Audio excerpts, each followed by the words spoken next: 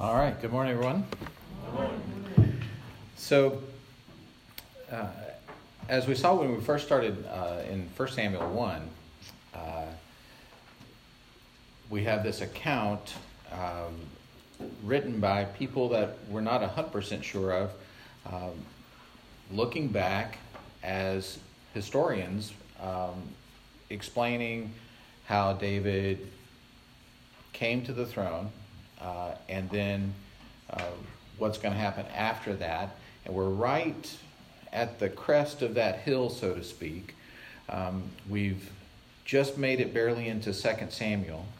I'm going to turn this down just a little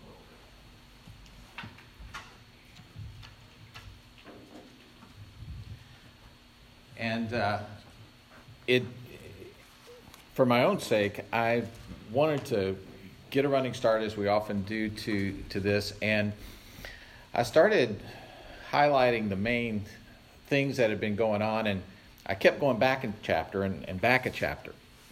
So I haven't timed this, but I think in about 90 seconds, we can hit a lot of points. This goes all the way back to 1 Samuel chapter 23. Saul has been after David, almost catches him, but then has to abandon the search when he hears that the Philistines are attacking on another front. You remember that?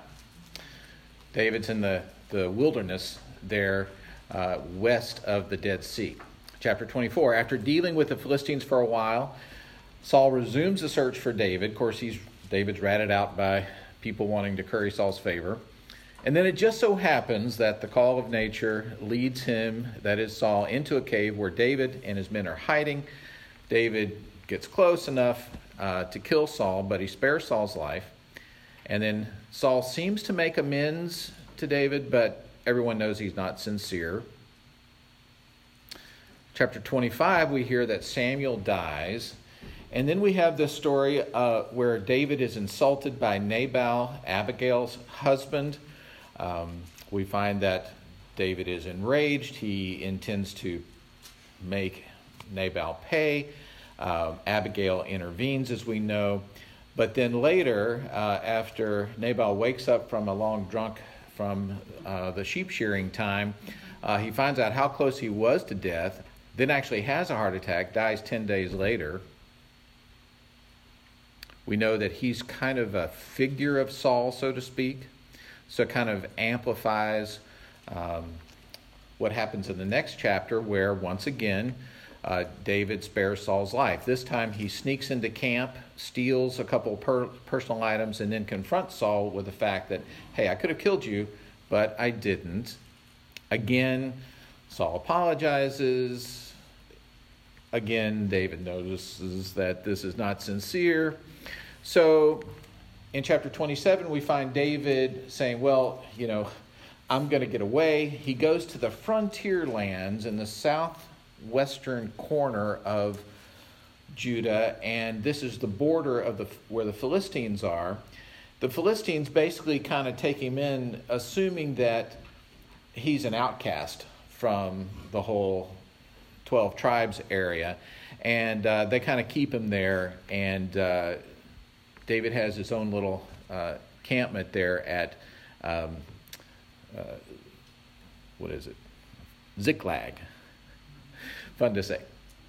So in chapter 29, we have the Philistines gearing up for an army against Saul, and the leader of the Philistines says, okay, David, you've been camping out here. We expect you to join the battle. David says, okay, I'm in. David takes his entourage up to meet the battle, and at that point, the Philistine military leaders say, wait a minute, this David, he's still pretty well liked over there in Israel. We don't want him in the battle.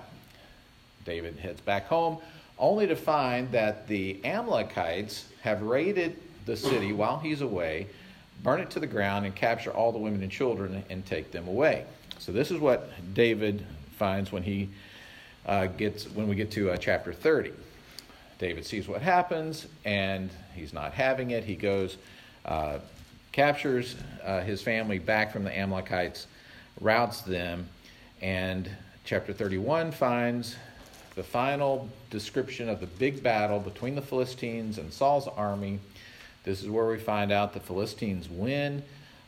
Saul and his sons are killed. Their armor is stripped from them and put in a pagan temple. Their bodies are desecrated. They're decapitated. They're, put in a place of shame there on the display. These people of Jabesh Gilead retrieve the bodies of Saul and his men and give them a proper burial. Now, I don't know how long that was, 8 chapters or so. 2 Samuel chapter 1. We know the story. David hears of the death of Saul from this Amalekite opportunist who, he's not a Philistine, and so he wasn't really like official enemy, but he wasn't of the 12 tribes. So he's kind of a sojourner, kind of playing the middle ground. And of course, we know that he happens upon these displays of royalty, the crown and the bracelet of Saul, and thinks he's going to get in David's good graces by saying, hey, Saul's dead, so now you're king. Here are your crown and bracelet. Of course, we know that he doesn't anticipate a couple things. He doesn't anticipate how godly David is in terms of recognizing what the death of God's anointed really was. So he doesn't appreciate that. And the second of all, he doesn't really understand that it was his kinsman that just captured David's family and burned his city to the ground. I guess he didn't know that. So David wasn't real thrilled with Amalekites in general, especially someone that claimed to have killed Saul. We know that was probably not true. So the Amalekite opportunist meets his demise there as well. And then in the latter part of 2 Samuel 1, we have this song of lament over the passing of Saul and Jonathan. And then chapter 2, David inquires of the Lord. So he's just heard that Saul is dead. The first thing he does is ask, what do I do next? He asks of God, what do I do? He says, shall I go up to any of the cities of Judah? The Lord says, go up. He said, where to? And the answer is Hebron. Hebron, he just asked, where should I go? And that was the answer. As it turns out, it just so happens, good things happen when you do what God says. Hebron was a really important city there. It had been blessed by David in the past, so he had a good reputation there. It was probably the most prominent city in the whole Judah area there. And it was a city of David's own tribe there. So this was a great place to kind of get reestablished since Ziklag had been burned to the ground. So then we are in chapter 2, verse 8. This is near where we left off last week. It says, but Abner, son of Ner, commander of Saul's army. So Saul had been, his military commander had been Abner. We've heard of him before. You'll pick up some questions right away as we head into this, but Abner, says, took Ishbosheth, the son of Saul, brought him over to Mahanaim, made him king over Gilead, and so forth. So first of all, why didn't Abner die when all the kings and the sons died? Where was he? And then second of all, who's this Ishbosheth guy that was a son of Saul, but apparently was either too cowardly or too inept to actually be part of the battle next to his dad? So automatically we get this concept that Abner is a military commander who also has a pretty good eye for politics, and he's also recognized, hey, I've got this son of Saul who is still alive that I can basically use as my puppet to retain some control. And that's what's happening here. Verse 10, it says, Ishbosheth, Saul's son, was 40 years old when he began to reign over Israel. He reigned 2 years, and the house of Judah followed David. So we've got the 12 tribes. One of them, Judah, has recognized David as leader. We'll see that in a moment. and the other ones are following Abner's little pawn here, Ishbosheth. Verse 12. Abner, the son of Ner, the servants of Ishbosheth, the son of Saul, went out from Mahanaim to Gibeon. And this is where we find out that there's going to be this battle by proxy, right? We saw this last week where Joab, who is David's military commander, the counterpart to Abner, they meet. And they have this battle by proxy. Hey, I'm bringing 12 guys, you bring 12 guys, we're going to let them have it out together. So sure enough, all 24 of them get down there together, and they all kill each other. This is not wise, probably, this is Mother's Day. If there were women around, they probably would have said, this is stupid. But the guys, being guys, they did their thing. All 24 die. Well, then, as you might imagine, the battle expands. And so the battle expands, and David pretty much gets the upper hand. They take after Abner. One of Joab's brothers, Asahel, who apparently is very fast, he's speedy, he is leading the pack. He's after Abner. And like the dog that eventually catches the car that he's chasing, now what do I do about it? He catches Abner, and Abner says, basically, back away, you don't want to do this. He ignores it. Abner winds up killing Asahel, Joab's brother.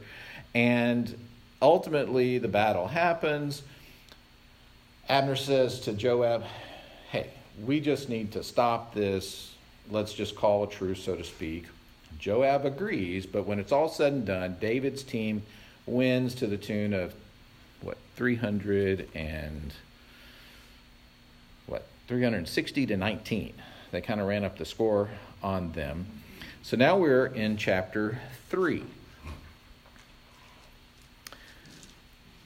There was a long war between the house of Saul and the house of David, and David grew stronger and stronger while the house of Saul became weaker and weaker. That is definitely a good topic sentence, right? I've been told before when I start to tell a story, just give me the topic sentence. Where are you heading with this? So, great topic sentence. We're going to find over the next verses and really the next couple of chapters that this is all about the decline of Saul's house and the rise of David's house. Pretty much says it all right there. And then we have this genealogy. And sons were born to David at Hebron and so forth. And when I read this, I said, well, that's interesting. And Dad's actually made a list of who was born to whom and so forth.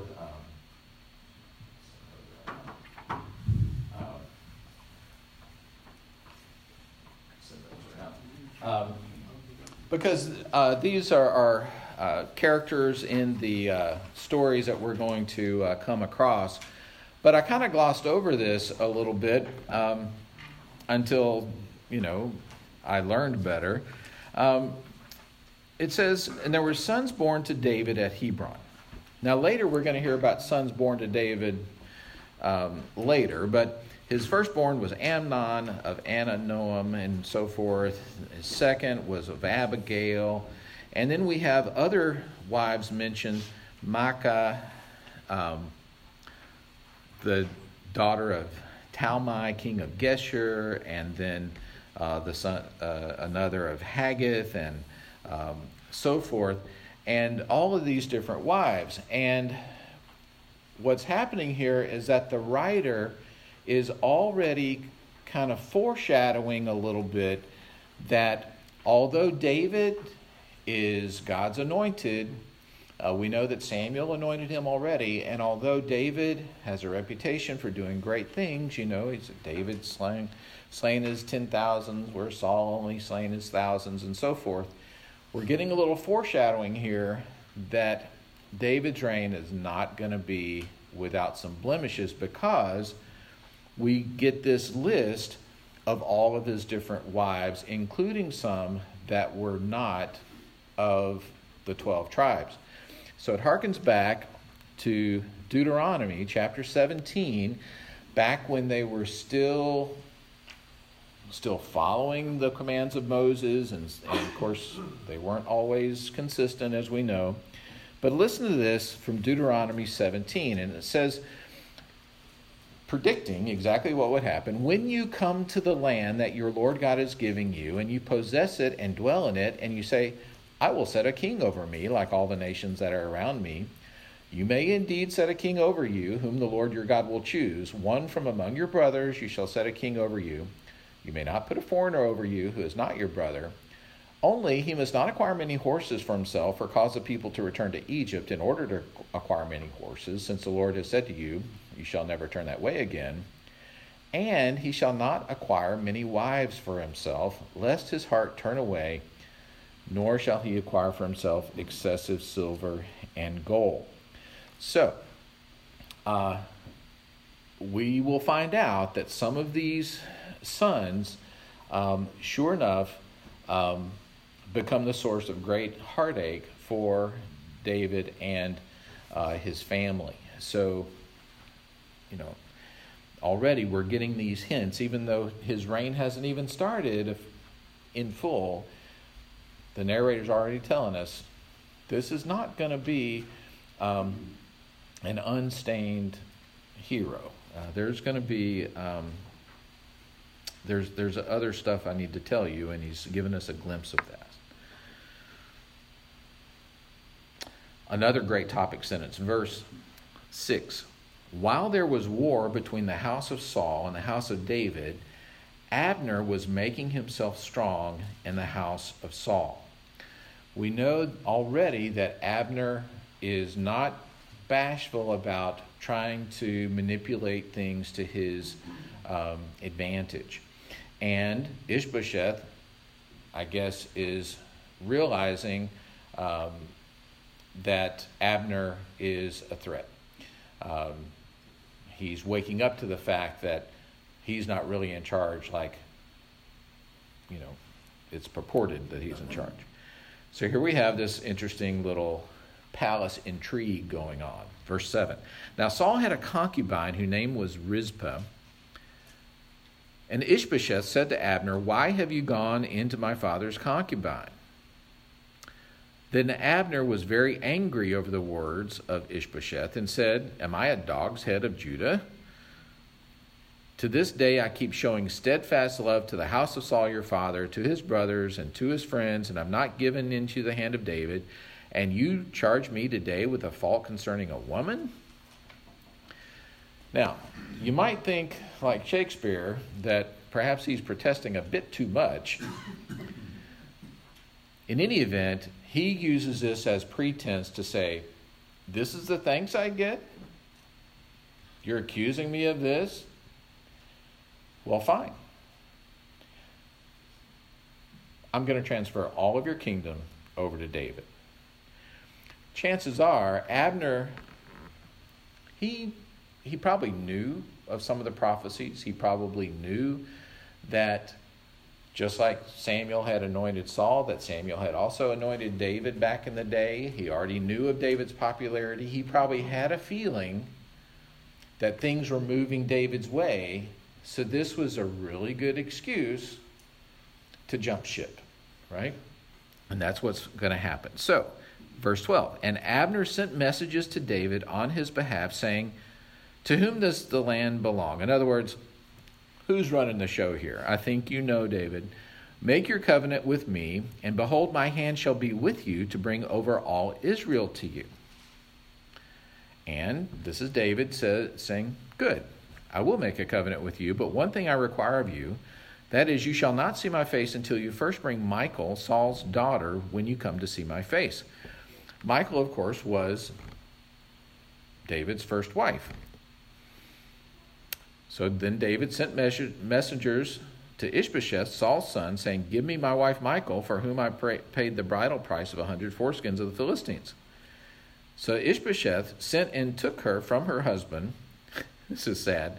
But her husband went with her, weeping all the way. And Abner says, go home. Just go home. Poor guy. Verse 17. So Abner has He's made his proposal to David. David says, yes, but I got to get my wife back. David doesn't ask Abner, but asks Ishbosheth for Michal back. So now Ishbosheth is probably seeing the writing on the wall, right? Otherwise, if he had any power at all, he would have said, no, I'm not sending, Michal back to you. Why would I do that? He doesn't do that. He gives into that. So he already knows that his time is very short. So now it's all starting to happen. So Abner, it says, conferred with the elders of Israel. And so basically he's creating this coalition to explain why they need to now join up with David to fulfill his part of the bargain. And he does this, interestingly, by reminding them that they've still kind of got a thing historically for David. So that's verse 17. And Abner conferred with the elders of Israel, saying, for some time past you have been seeking David as king over you. Now then, bring it about. For the Lord has promised David, by the hand of my servant David, I will save my people from Israel, from the hand of the Philistines, and from the hand of all their enemies. So,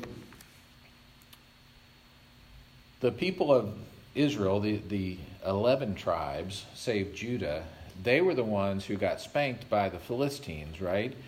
And now they realize, we've still got Abner, but Saul's son Ishbosheth is not much to crow about. If David could be in charge of us, God's with him. David tends to win his battles, where Saul tended to lose his.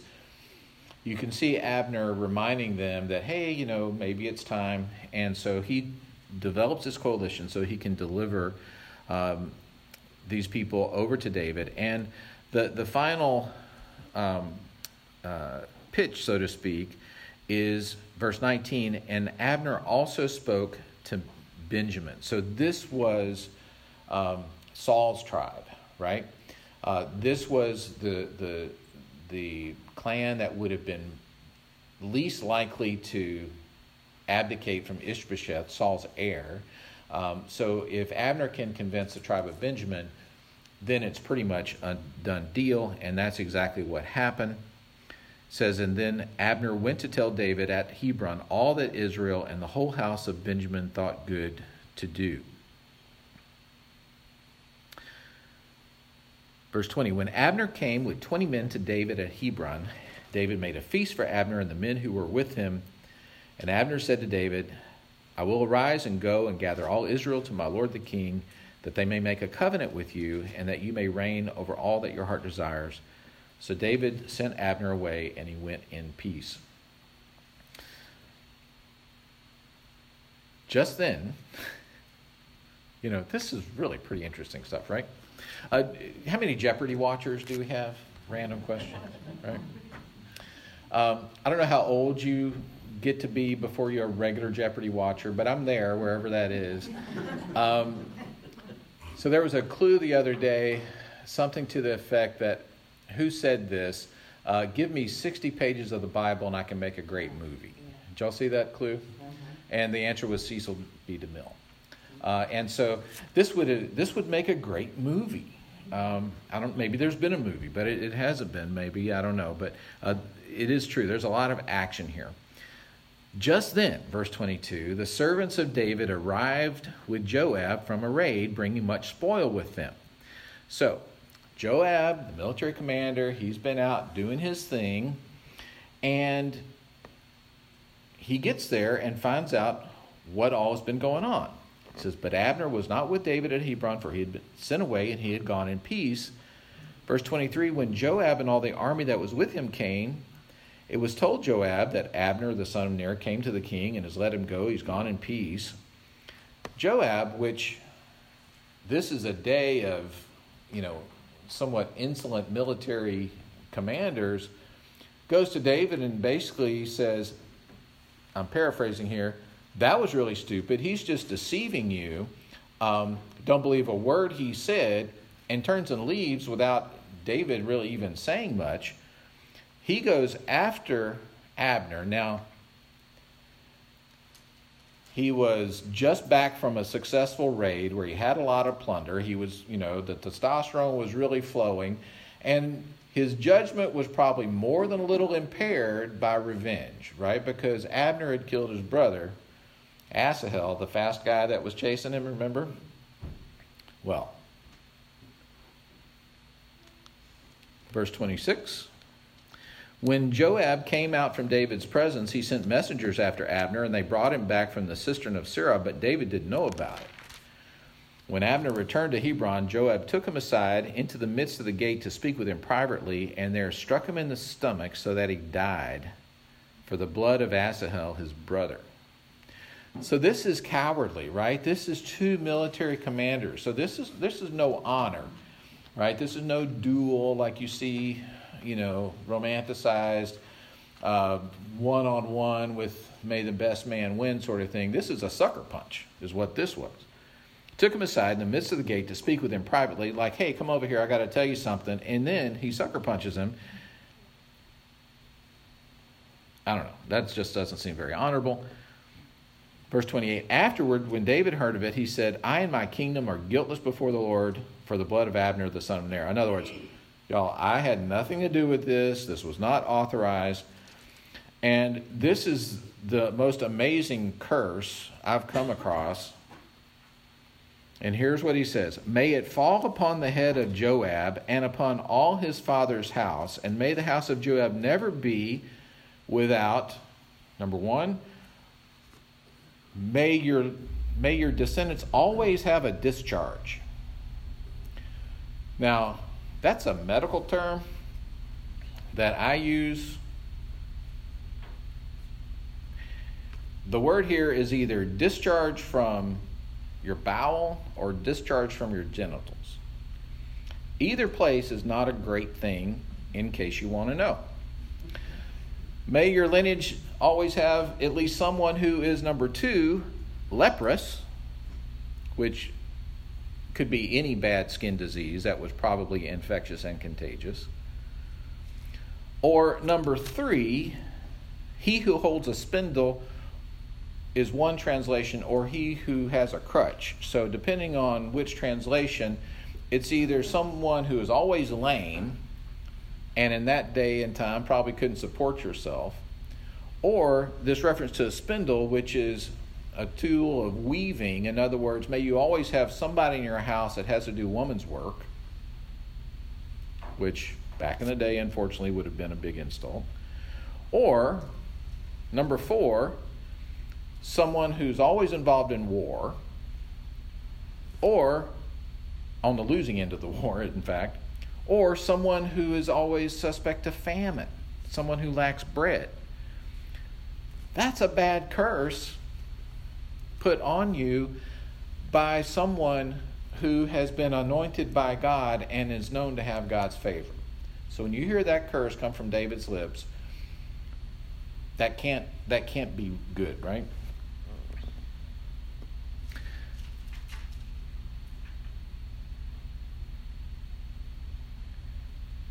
Verse 31. Then David said to Joab and to all the people who were with him, tear your clothes and put on sackcloth and mourn before Abner. And King David followed the bier. They buried Abner at Hebron, and the king lifted up his voice and wept at the grave of Abner, and all the people wept. And the king lamented for Abner, saying, should Abner die as a fool dies, your hands were not bound, your feet were not fettered. As one falls before the wicked, you have fallen. In other words, that you didn't have a great death. And all the people wept again over him. And then the people came to persuade David to eat bread while it was still day. And he said, no, God do so to me, and more also if I taste bread or anything else until the sun goes down. In other words, I'm in full mourning mode. I'm not going to eat. So they followed suit, and all the people took notice of it. It pleased them, as everything that the king did pleased the people. So all the people and all Israel understood that day that it had not been the king's will to put to death Abner the son of Ner. And the king said to his servants, do you not know that a prince and a great man has fallen this day in Israel? And I was gentle today, though anointed king. These men, the sons of Zeruiah, are more severe than I. The Lord repay the evildoer according to his wickedness. So,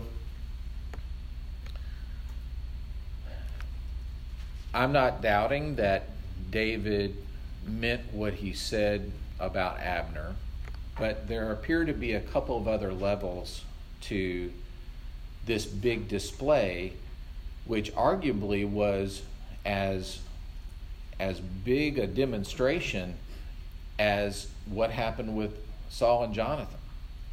I mean, this was a big deal. So, number one, I think it was David basically showing respect to a fellow military commander who had been sucker punched by someone under David's command. So he definitely wanted to demonstrate that he had nothing to do with it, that he didn't think it was honorable, that there was some sort of mutual respect going on here.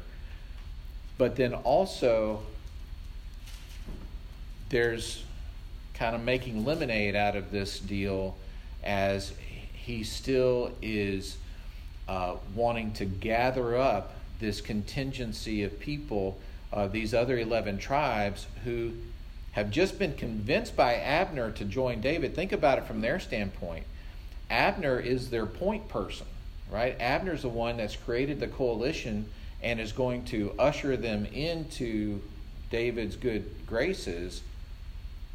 And now someone from David's household, so to speak, under David's command, has killed Abner. You got to think they were uneasy, to say the least. Like, where does this put us? Does this mean the deal is off? What does this mean? So David, having some wisdom here, and, you know, in a way, politics gets a bad reputation.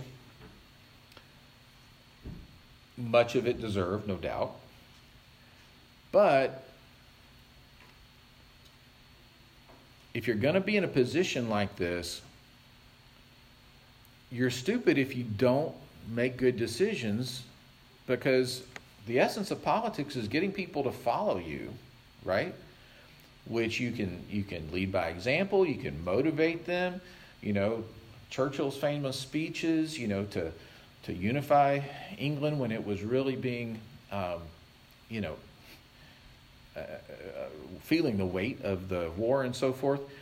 So leadership matters, and David is showing great leadership here by in essence reassuring all these other people that he and Abner were still good, right? And so if he's overdoing it a little bit, there was a reason for that. There was a reason for that. Because if you think about it, you got to have a big event, because it's not going to show up on Facebook in a few minutes. It's going to have to filter out.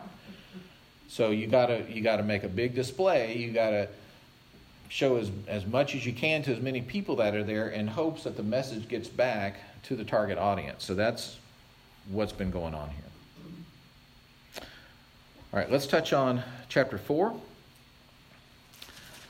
When Ishbosheth, Saul's son, heard that Abner had died at Hebron, his courage failed, and all Israel was dismayed. Right? It's just what I was saying. They hear Abner has fallen, and now they're worried. Now, Saul's son had 2 men who were captains of raiding bands. Now, think about this. You've got a weak king, so to speak, in Ishbosheth, and Abner is already starting to jump ship, right? So, what is it? Leadership abhors a vacuum or whatever. So you've got these 2 military commanders. They've each got their own little commando units, and they've been just raiding and pillaging because Abner's not around to tell them what to do, and the king at home is weak. Look what they do. They come back from raiding. Skip down to verse 5. They came to the house of Ishbosheth as he was taking his noonday rest. And they came into the midst of the house as if to get wheat, and they stabbed him in the stomach. What's with this stomach thing? That's just not cool. Then they escaped. And then this sounds, I think there may have been some translation like cut and paste or something here. But then they came into the house, and they lay in his bedroom. They struck him. They put him to death, and they beheaded him. So maybe they stuck him in the stomach, went out, and then they said, maybe we ought to go finish him off. So then they come back and finish him off. I'm not exactly sure how that went. But in any event, he's dead. And they do just like this Amalekite opportunist did that we saw. They took his head, went by the way of the Arabah all night, and brought the head of Ishbosheth to David at Hebron. And they said to the king, here is the head of Ishbosheth, the son of Saul, your enemy, who sought your life. And the Lord has avenged my lord the king this day on Saul and on his offspring. But David answered them, as the Lord lives, who has redeemed my life out of every adversity, when one told me, behold, Saul is dead, and thought he was bringing me good news, I seized him and killed him at Ziklag, which was the reward I gave him for his news. How much more, when wicked men have killed a righteous man in his own house, on his bed, shall I not now require his blood at your hand and destroy you from the earth?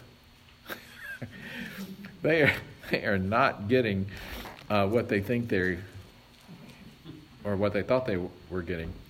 Verse 12, and David commanded his young men, and they killed them and cut off their heads and feet and cut off their hands and feet and hanged them beside the pool at Hebron. But they took the head of Ishbosheth and buried it in the tomb of Abner at Hebron.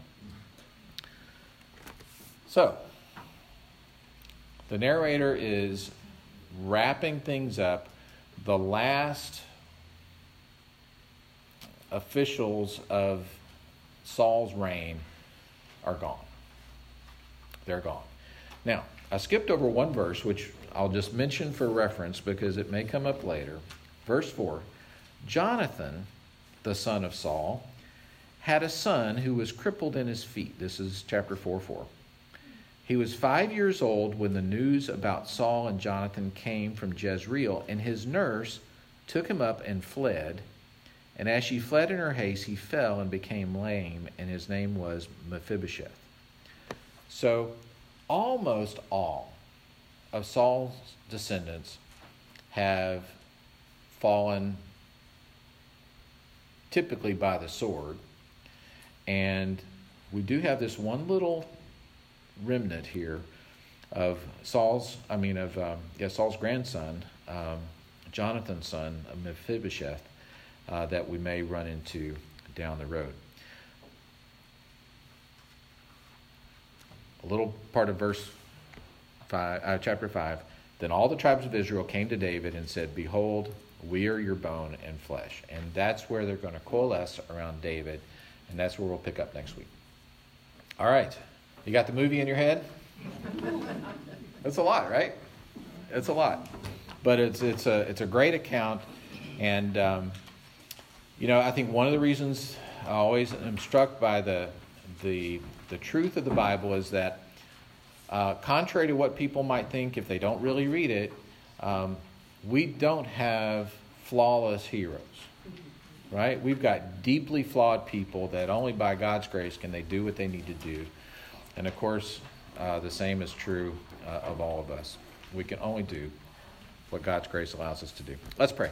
Father, we thank you that this history that you've given us of how David came and so forth is in essence part of our history as well.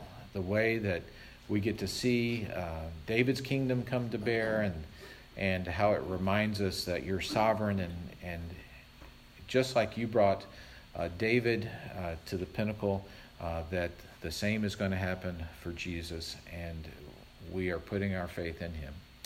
And in his name I pray. Amen. Thanks, everybody.